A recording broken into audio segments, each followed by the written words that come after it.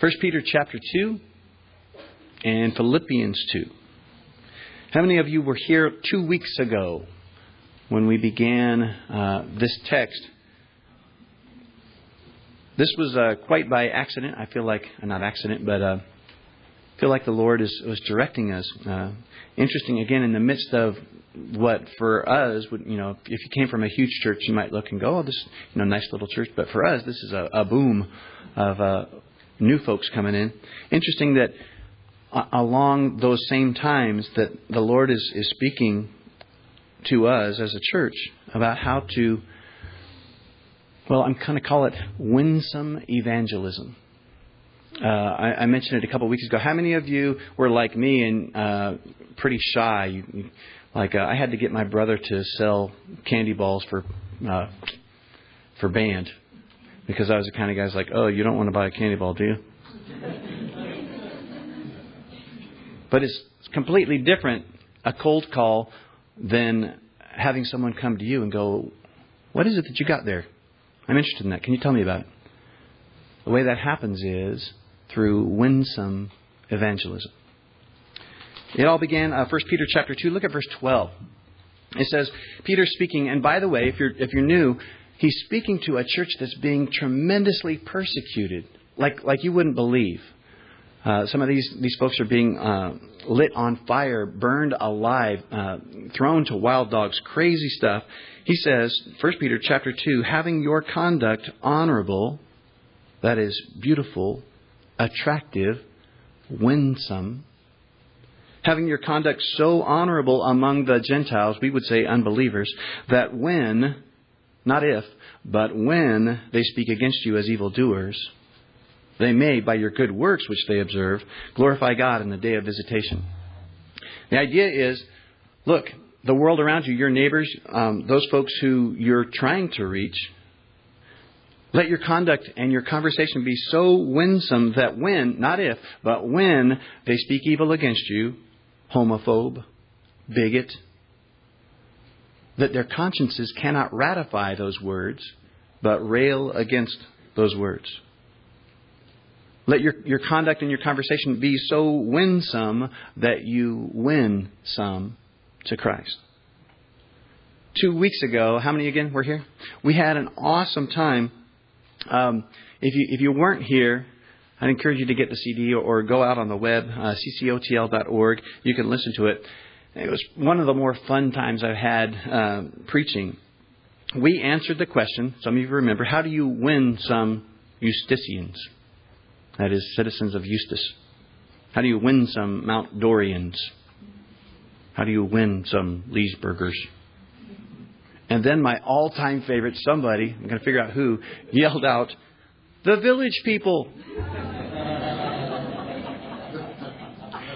How do you win some Mount Dorians, Eusticians, Leesburgers, village people?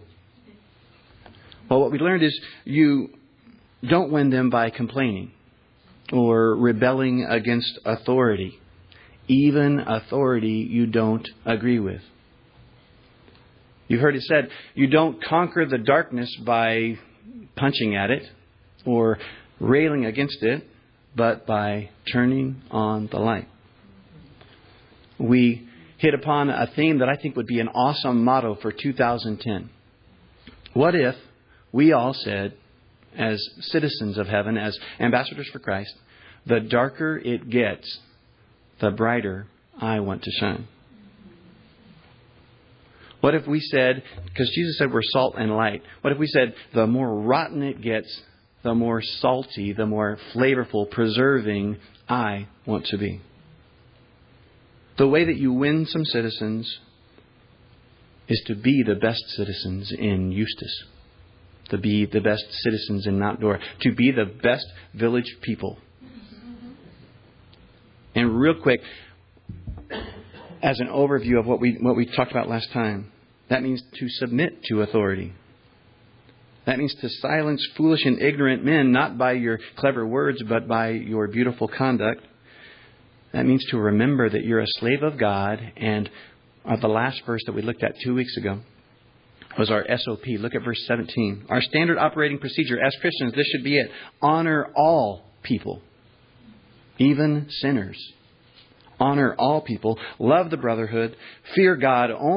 Fear only God, but honor the king. Okay? Those were the radical statements that Peter makes if you want to be a winsome citizen. Today, how to be a winsome servant. How to be a winsome slave. Because that's who Peter's writing to this morning. And believe it or not, the strategy is the same. How can you win some at your workplace? How can you win some in your civic group? How can you win some in your homeowners association? Believe it or not, it's possible. How can you win some bosses? How can you win some co-workers? How can you win some fellow servants? Or if you're a teenager here this morning, because this is an under authority kind of thing, how can you win some of your teachers? Or if you're homeschooled, how can you win some of your parents? Now, of course, this is especially going to be, I think, relevant to those that are in the workplace. But as I got to looking at this, I think this is awesome, radical calling to stay-at-home moms and retirees. I think everyone, if you look at it, you'll see that we are all called to be winsome servants. And if you'll just do that, if you'll just be a winsome servant, people will come to you. What is it that you have there? What's going on? Why are you so different? It'll be attractive, winsome. And you'll, in fact, win some for Christ. So, how to do it? The strategy, once again, is the same. And it starts with that same dirty word. Submission. There, I said it. Submission. Look at it, verse 18. Servants, be submissive to your masters with all fear. The word submissive there is hupotasso. We saw it last time in reference to those in authority in the government. But here, he's saying, be submissive to your masters with all fear. It's a Greek military word. It means to arrange troop divisions in a military fashion under the command of a leader. In non-military use, it was the voluntary attitude of giving in, of cooperating, of assuming responsibility and carrying a burden. Peter says, if you want to win some for Christ, once again, it all starts with submission. Now, before we get too much further, I think it's really important to point out, this is Peter that's talking about the power of submission. If you know anything about Peter, that should strike you right off the bat. You go through the Gospels, even as late as the book of Acts, and you hear Peter saying this phrase that he tends to say over and over again, this nasty habit that he has of saying this phrase. It's illogical, it's incongruent, it's an oxymoron. He says this, not so, Lord. How do you say that? Lord means the one who decides it all, and I just do it. But Peter has this habit of saying, not so, Lord. You see it in the Gospels. Jesus says, it's right after Peter has this epiphany, this awesome moment. He says, you are the Son of the living God. Yes, awesome, Peter. And Jesus says, all right, here's the deal. I am going to Jerusalem and I'm going to die. Peter says, not so, Lord. You look a little bit later. Jesus says to Peter, look, you'll deny me 3 times. Peter says, not so, Lord. Even as late as the book of Acts, Peter sees this vision. God is providing a vision for him. It's, for lack of a better word, this sack lunch dropped down in front of him. And God says to Peter, rise, kill, and eat. There's all sorts of unclean animals in there. He says, not so, Lord. I'll never eat that stuff because I'm a good Jew. He has this habit, even his redeemed self, of saying, not so, Lord. No, I won't do that, master of all. See, it's oxymoronic. Emphasis on moronic. To say, not so, to the one who you've given your whole life to. So, I think think it's important to realize that, because here now, Peter, it hadn't really kicked in even in the book of Acts, but now Peter comes closer to the end of his life. He begins to understand, look, there's power in submission. Can I say it again? There is power in submission. Now, as a background, we learned it a couple weeks ago as well. Over half the Roman Empire were slaves. They estimate about 60 million people through that land were slaves. So many of the Christians that Peter is addressing are slaves, and here he addresses them specifically in these verses. Christianity was very, very attractive to the slave. It was the only thing, the only culture that elevated them, that gave them dignity. Think about this. If you're a slave in that society, all of the rest of the Roman Empire, to them, you are a piece of property. You are just livestock. But someone came to you and said, look, to God, you were created in His image. You're one of the ones that He sent His one and only Son to die for, to redeem you. That is, to purchase you. When you realize that, and you look at Galatians 3:28, that was a radical statement. It says this: there is neither Jew nor Greek, there is neither slave nor free, there is neither male nor female, for you are all one in Christ Jesus. A radical concept. There was absolutely no other culture or religion that would make such a statement in that proverbial soup. So, it was attractive to slaves. But probably some of you are ahead of me now. The legitimate question then becomes, well, why didn't Christianity just abolish slavery from the get-go? Why didn't they just rise up and say, we're not going to have any of this. This is wrong. Well, two answers that I have. Number one, eventually, it was Christianity that rose up and abolished slavery.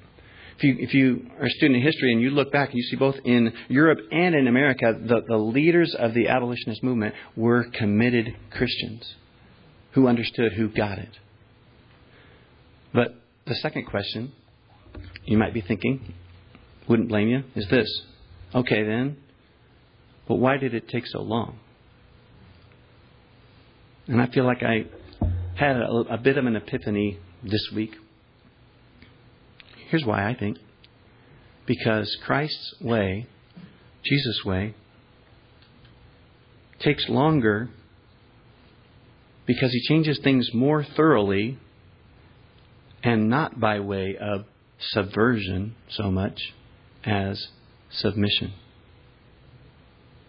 He changes things permanently, not by way of subversion, but of submission. And we see it in these verses. These verses, again, are penned by one who so often said, "No, Lord." Now look at verse 18. He writes, "Servants, be submissive to your masters with all fear." Peter's on to something here, the power of submission to win some for Christ. If you just extrapolate that out, if every slave becomes winsome, right? For our purposes, every employee becomes winsome. How will that change the face of society? Verse 18, servants, be submissive to your masters with all fear. What does that look like now then in today's world? This is where it gets really practical and where my head starts to spin, because there are lots and lots of applications.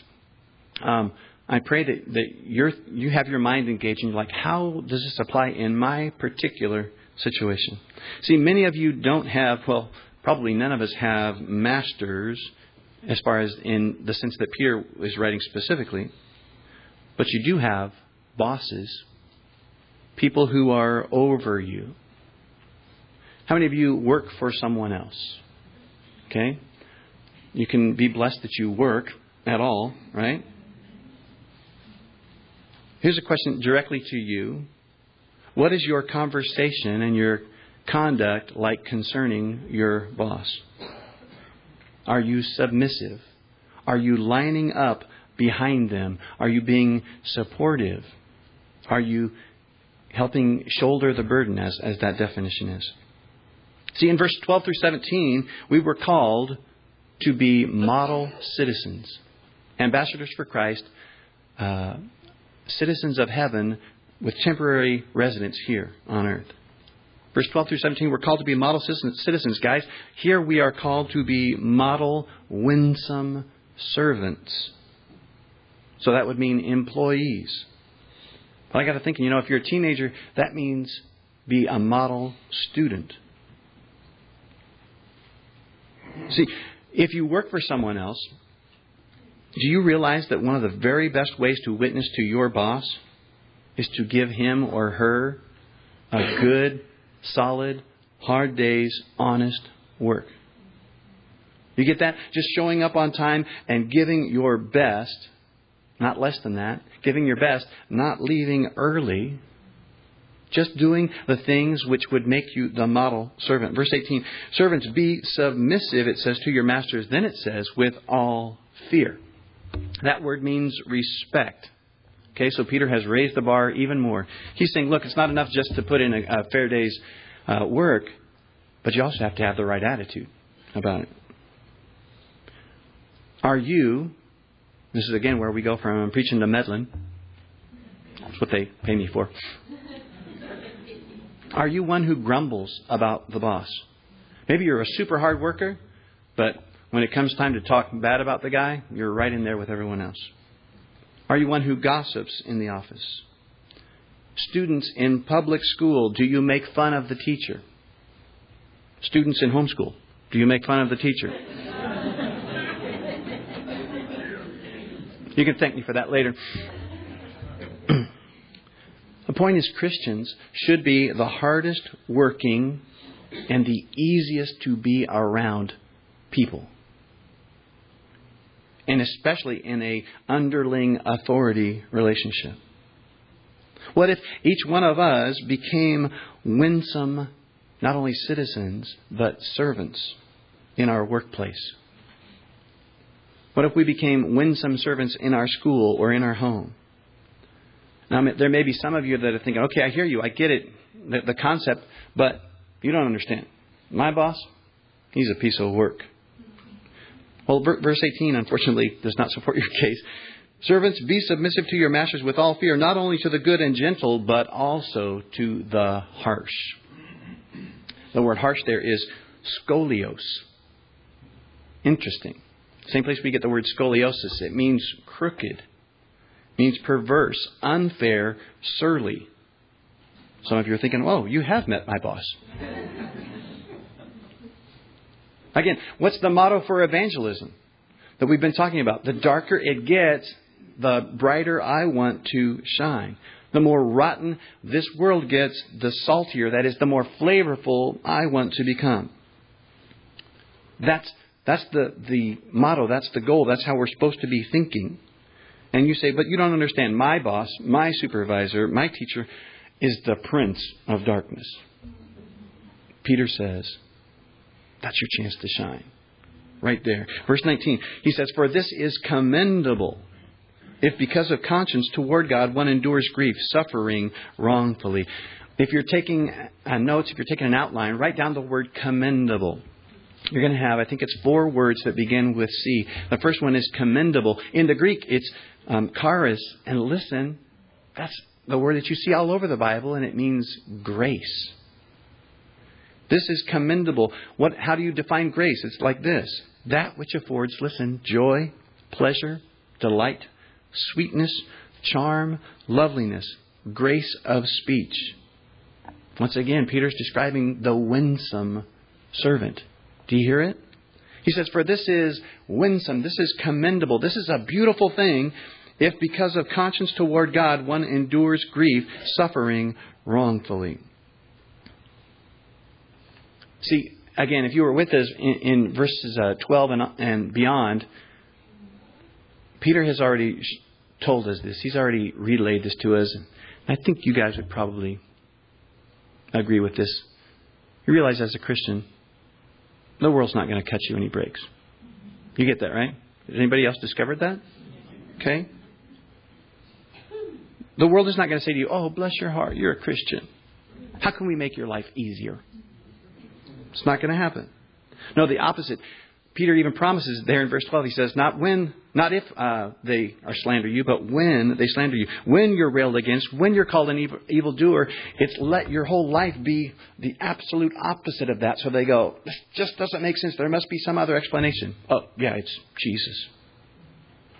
See, Peter's saying, look, in that very moment when it's the darkest, that's your spotlight. You have the spotlight. Be commendable. Be graceful. Be beautiful. Be winsome. And here's how. Verse 19. For this is commendable if because of conscience toward God.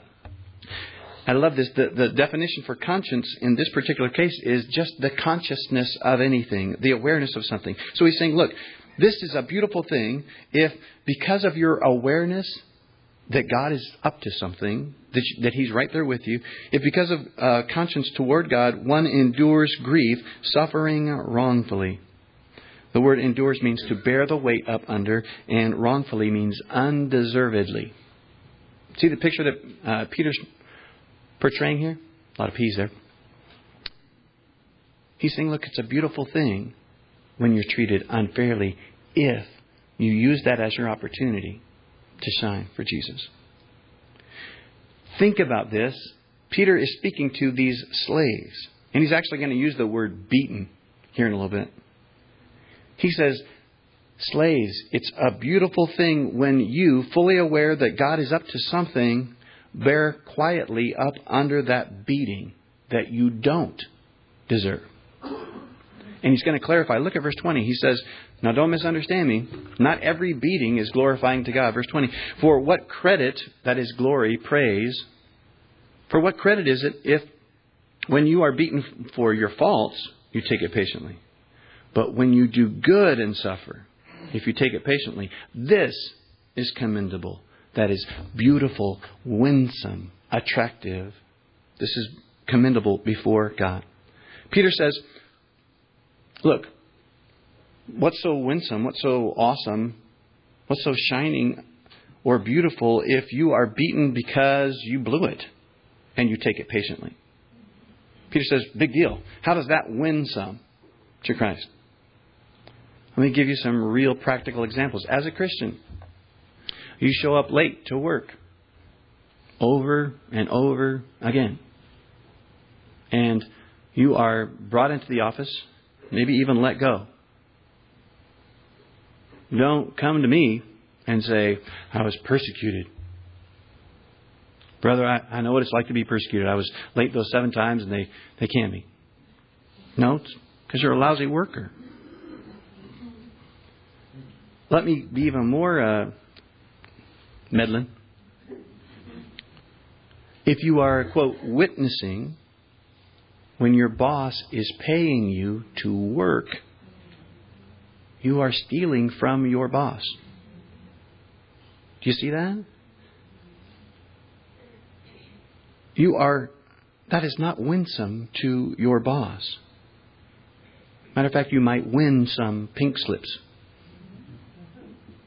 See, if you are taking the time that you are being paid for and doing something other than what you're being paid to do, I'm not talking about your lunch breaks or however that works.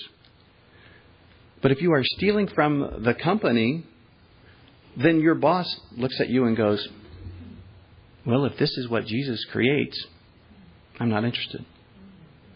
If Jesus creates lousy workers, I'm not interested. But look, middle of verse 20. But when you do good, that the word is agathos. Again, this whole text is filled with words that mean beautiful. It's awesome. When you do good, that is to do something beautiful that profits another. When you do good and suffer, if you take that patiently, this is commendable. That is winsome, beautiful, graceful before God. Do you see what he's saying? Peter's saying, look, if you take a beating because of something you did wrong, okay, big deal. But if you take a beating for your faithfulness, your fruitfulness, if you take a beating even though you're the best worker in the company, you're treated unfairly just because you love Jesus and you take it patiently, that is winsome, remarkable, commendable. And interesting to me that verse 20 begins, it says, this is commendable, and then it ends and says, this is commendable before God. It might be a stretch, but I see that personally as Peter's saying, look, this is winsome. This is attractive to everybody in the room. Now, man is a little more obtuse, a little thicker. It's going to take man several times, lots and lots of times for them to see, okay, I beat that guy down and he just took it. I beat that guy down and it wasn't right, but he just took it. It's going to take man a few times. But it says at the end, this is also commendable before God. Understand that God right away is there going, awesome. You lived graciously. You lived that winsome life. You got beat down and you took it patiently. That is beautiful before God. So, first, if you want to win some co-workers, you want to win some bosses, want to win some fellow students perhaps, or maybe your teachers, number one, be commendable. Be the best worker, the best student, the best underling, the best servant.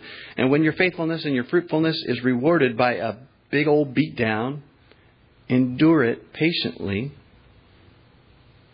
That is winsome. It's commendable before God right away, and eventually you'll win some to Christ. But number two, here's your second word that begins with C.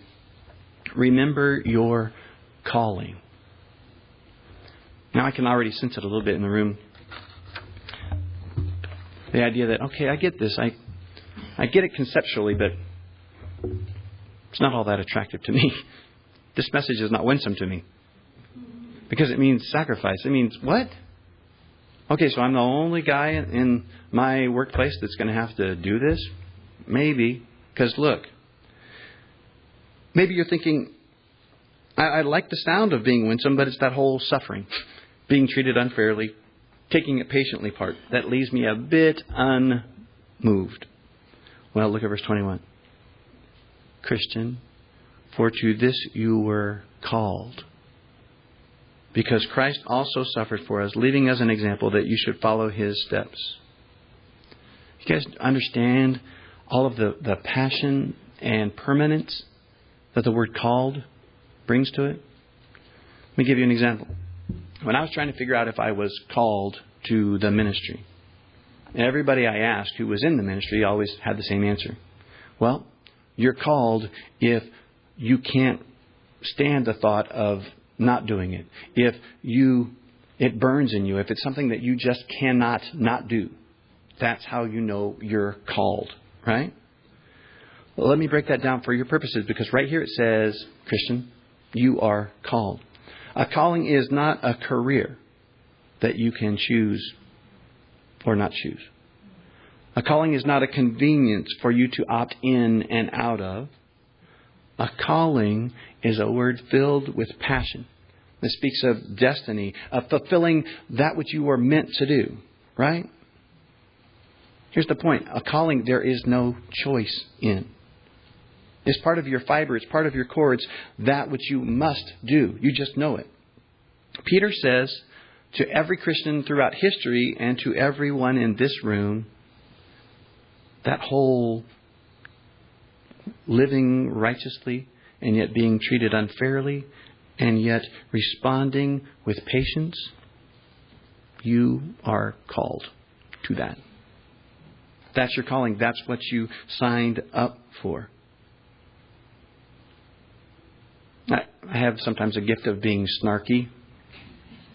You know what snarky means? Lisa invented that word. Kind of a little sassy, maybe. This thought occurs to me, and it's a little bit snarky, but hopefully you get the gist of it. I seem to remember Jesus making a statement, something like this. If you want to follow me, deny yourself. Take up your cross and follow me. As surely as He said that to Peter, the fisherman, that he turned into an evangelist, He's saying it to you and to me. And you've heard me say this. I personally don't think things are necessarily going to get better before they get worse. I think He could be calling us to some sacrifices. As surely as he said that to that fisherman turned evangelist, he says it to you and me. And he's basically saying this, guys, look, I'm willing to make you fishers of men, but it's going to cost you. I'm willing to make you fishers of men, but it's going to cost you. As it did me. Verse 21, for to this you were called, because Christ also suffered for us, leaving us an example that you should follow His steps. Again, a calling is not just a, hey, you're invited. It's almost a compelling, say, you got to do this. And if you're going to do it, are you in or are you out? It's an invitation to follow. And it says, because Christ also suffered for us. The path includes suffering, leaving us an example that you should follow His step. Look at that word example. I love this. It's the word hupogramos. It means a writing copy, including all the letters of the alphabet, given to beginners as an aid in learning to draw them. You guys, we still have those today. You know what I'm talking about? Isaac, my 5-year-old, has the 3 little lines, dotted lines, and then there's a capital A that's in dotted lines and little a, right? How you learn to draw your letters is by tracing over that which has been dotted out for you. You see what he's saying? He said, look, Christ has already spelled it out for you, and our job is to trace our lives over His example of submission, of the power of submission. See, I get the sense that we're just elementary students here. That Jesus has already walked the path of grace and suffering injustice and responding with more grace. And He's calling us to trace our lives over that pattern. It's the pattern of redemption that sometimes is risky, sometimes leads to ruin, but also always ends up in resurrection. I think if you were to trace out that pattern, you'd see the pattern of a cross. He says, verse 21, for to this you were called, because Christ also suffered for us, leaving us an example that you should follow His steps. And he paraphrases Isaiah 53:9. It says, because He committed no sin, nor was deceit found in His mouth. Peter's saying, okay, follow with me here. You're being called to follow in His footsteps. Remember that Peter was there. He was an eyewitness to the crucifixion. No doubt in my mind that Peter is now retracing the steps of Jesus on that day of His crucifixion for the benefit of these slaves who are suffering injustice. He says he who committed no sin, nor was deceit found in His mouth. Go back with me now to Jesus, the day of his trial and crucifixion. Nor was deceit found in His mouth. That means by way of investigation. They were looking for ways. They were looking for things that they could legitimately accuse Him of. You remember the Pharisees had grilled Him relentlessly. They had tested Him. They had tried to trap Him with their conundrums. All they're like, okay, what about this scenario? What about this? Constantly looking for ways to trap Him with His own words, and they got nothing. It was amazing to behold. But what did they do? Well, we got nothing, so let's lie. Let's just make something up. We'll buy out that guy Judas. And they delivered Him up to Pontius Pilate, and Pontius Pilate investigated, and he ends up at the end going, I washed my hands of it. They investigated, they looked for something, some sin they could accuse Him of, some deceit that could be found in His mouth, and they found nothing, and yet they said, crucify Him. Talk about being punished for something you didn't do. Verse 23. Who, when He was reviled, did not revile in return. The word revile there means to reproach, to rail at, to heap abuse upon. It means to just lay into somebody, right? Again, don't you think Peter's remembering? Because he was there. Don't you think he's remembering? Like after the beating, there was the crown of thorns. There was the king's game. That's what they call it. That's where the guards would blindfold you. In Jesus' case, they blindfolded Him. They pounded Him with their fists, and then they said, prophesy. Who hit you? Don't you think Peter's remembering all of the shouts and the taunts that they that they hurled at Jesus at the cross? He saved others, but he can't save himself. Hey, if you're really the Son of God, come down off the cross. All this, the while, the Lamb of God remained silent. And Peter says, following those steps. I got to thinking, sometimes I have these odd thoughts. If you've been around, you know that. You've ever thought about how much passion would leak out of the passion play if Jesus had reacted the way you would? I mean, sure, it would be great Hollywood stuff, wouldn't it? Right? The King's Game. They have him blindfolded. They pound on him and they say, prophesy. Which one of us hit you? He goes, that one. Pile of ashes right there. I mean, there's something satisfying about that, right? That's Hollywood. Oh, yeah. But have you ever thought about that the moment that he did that, redemption would leak out of the story? Jesus, who the Bible says is God with skin on, how wrong would it be if he was just like us, more interested in his rights than your redemption? It says, who when he was reviled did not revile in return. When he suffered, he did not threaten. Again, same deal. And imagine Jesus stumbling to the cross and he hears somebody hurl an insult at him and he goes, man, you guys are going to get it.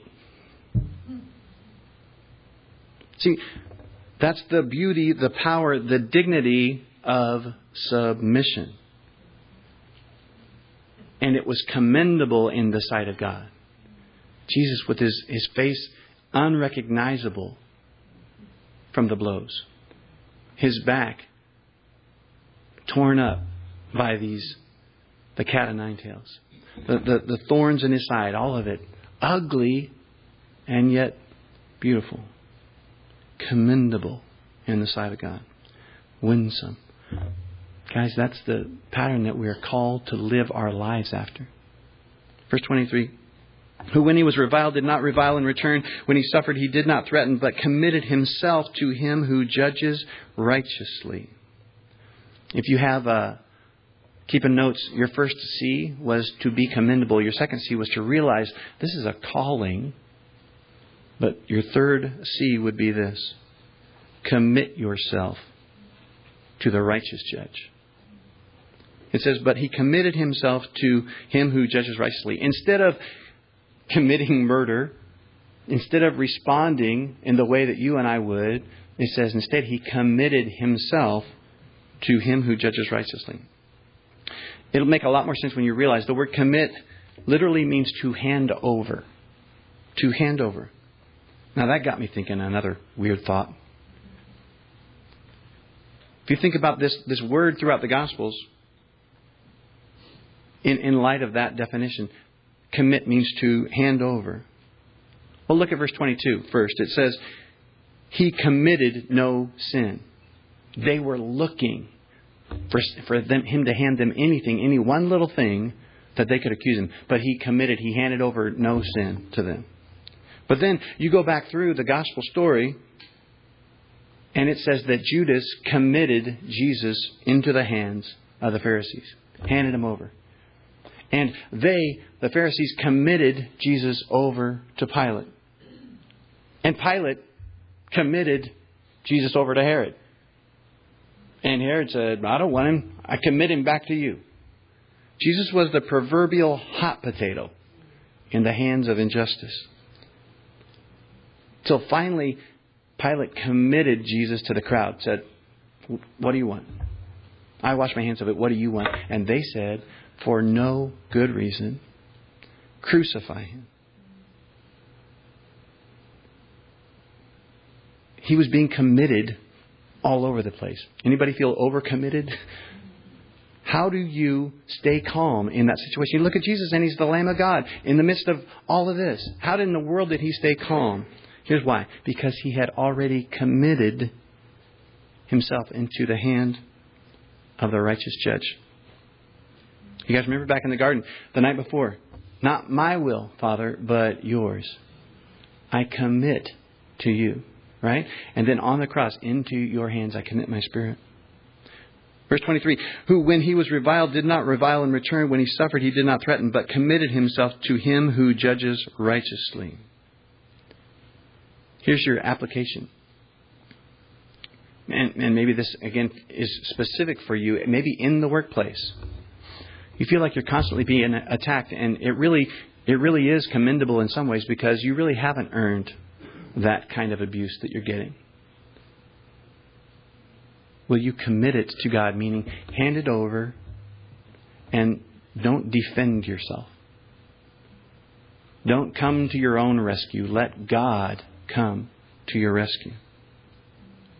It says that he did not defend himself. He did not need to threaten because his dad was the ultimate righter of wrongs. Now, some of you, again, perhaps this morning are still not convinced. If you're a super cynic in the room, you're like, okay, I'll play here. If Jesus committed himself to the Father, how well did that work out for him?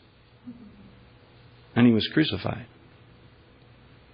Left to cry upon the cross, my God, why have you forsaken me?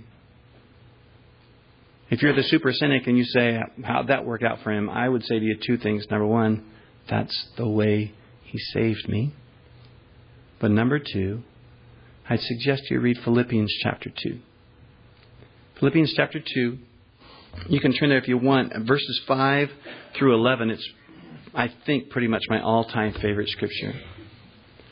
Listen, notice the descent of God, that is Jesus, with skin on, all the way down to, interesting, our title this morning is to be winsome servants, all the way down to death, and then see what happens. Look at verse 5.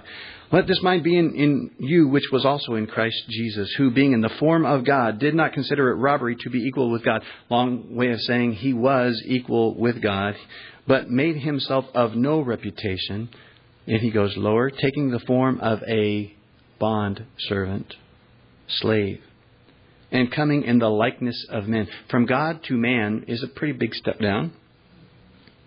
And being found in appearance as a man, he went further. He humbled himself and became obedient to the point of death, even the death on the cross. But now watch verse 9.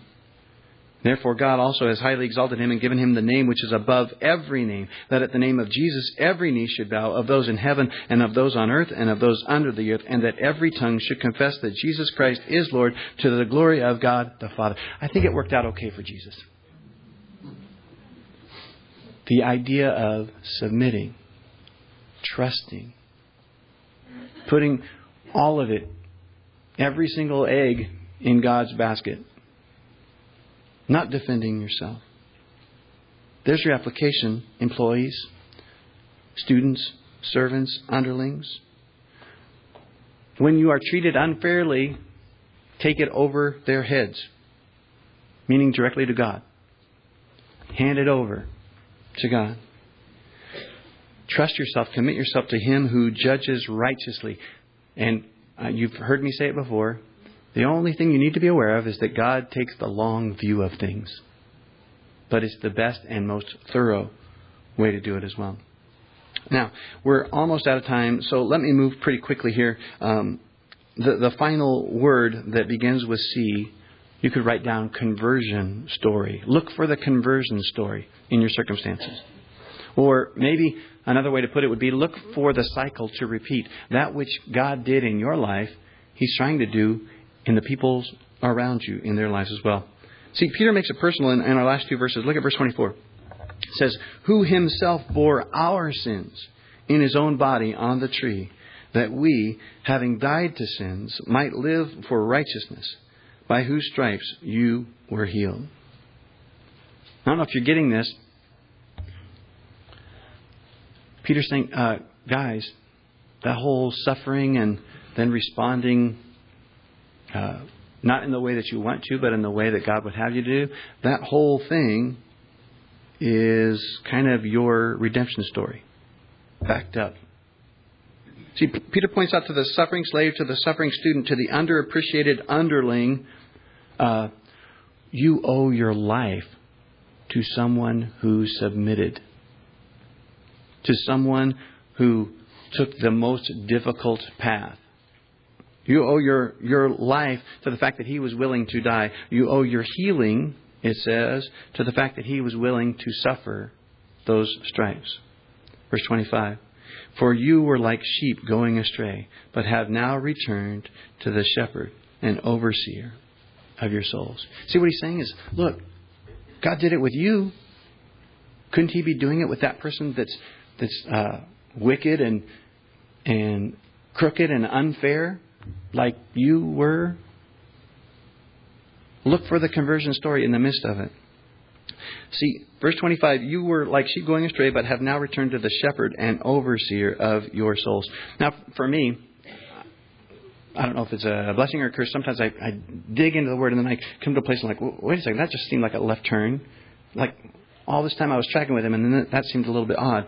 To go from the language of following in His footsteps and suffering, and then He says, you were sheep like sheep going astray, but now have returned to the shepherd and overseer of your souls. Then it occurred to me.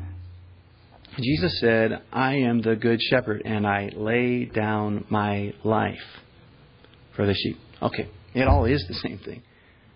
Jesus saying, this is the way you win some. Lay it down. Submit. See, He's speaking to two audiences here. Hopefully, believers, you're getting it. You're tracing over the lines with me. We are called to follow His pattern, to lay down our rights, our privileges, to commit our lives over to the righteous judge in order to win some. It's not enough, I wish it was, just to be the best servants, to be the best workers. But in fact, to when we are and we are falsely accused, to even respond. Not just our actions, but our reactions. Wow, that's pretty high. It's a pretty high bar that He set. I'm going to share with you in the applications a way that if you're like, just can't do it, no way. If you're checking out, stay with me during the applications and I'll share something I think will help. So there's that application, but there's always two audiences in every church. One is the believer, the other is the unbeliever.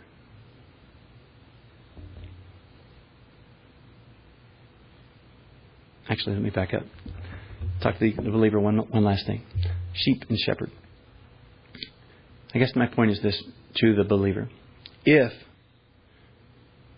you really are willing to win some fellow Eusticians, Mount Dorians, village people, you need to see the same way that Jesus saw when He looked at the masses and He went, wow, there's a whole group of sheep with no shepherd, no direction, lost. They're hors d'oeuvres for wolves. If you're willing to see them that way, Jesus says, the way that I rescue sheep is by laying down my life. Are you willing to do that? Okay, that's for the believer. Here's for the unbeliever. Maybe you are that lost sheep. Do you see how much He loves you? The thing we celebrated a couple days ago, that Jesus would come, that He's God, but He came as a vulnerable baby so that He could be hurt, could be damaged. You see how much He loves you? He took His punishment, your punishment, upon Himself. He took the death penalty that you deserved, that you might live, it says, for righteousness there in verse 25 or verse 24. Maybe you've come today and you've given up on the idea that you ever could be righteous. Jesus hasn't. That's why He came, the Good Shepherd, willing to guide you and lead you every step of the way. But it also takes you being willing to lay down your life as you now know it. Say, okay, Lord, I'm a mess. Here it is. Here it is. Take it. Lead me in the way everlasting. Let's pray. Lord, we love You. We thank You for Your mercy and Your goodness. Thank You, Lord, for the things that You are speaking to Your church. Not only here, Lord, but across the country. People who believe in Your word and submit to it, Lord. That you'd help us, Lord, each one of us, start with me, to be willing to lay down our rights. Lord, we ought to be able to, we already ought to be in the habit of laying down our rights for and to one another. But Lord, help us now, even when in our workplace, Lord, in the places where we feel like we should be treated a certain way and with respect, and we do that, Lord. Help us, Lord, to be willing to be radical in our attitude of submission and to be winsome. Help us, Lord, to hear what the Spirit of the Lord is saying to the church and to respond. Not to just hear it and file it away somewhere, but to live it this week. In Jesus' name, amen.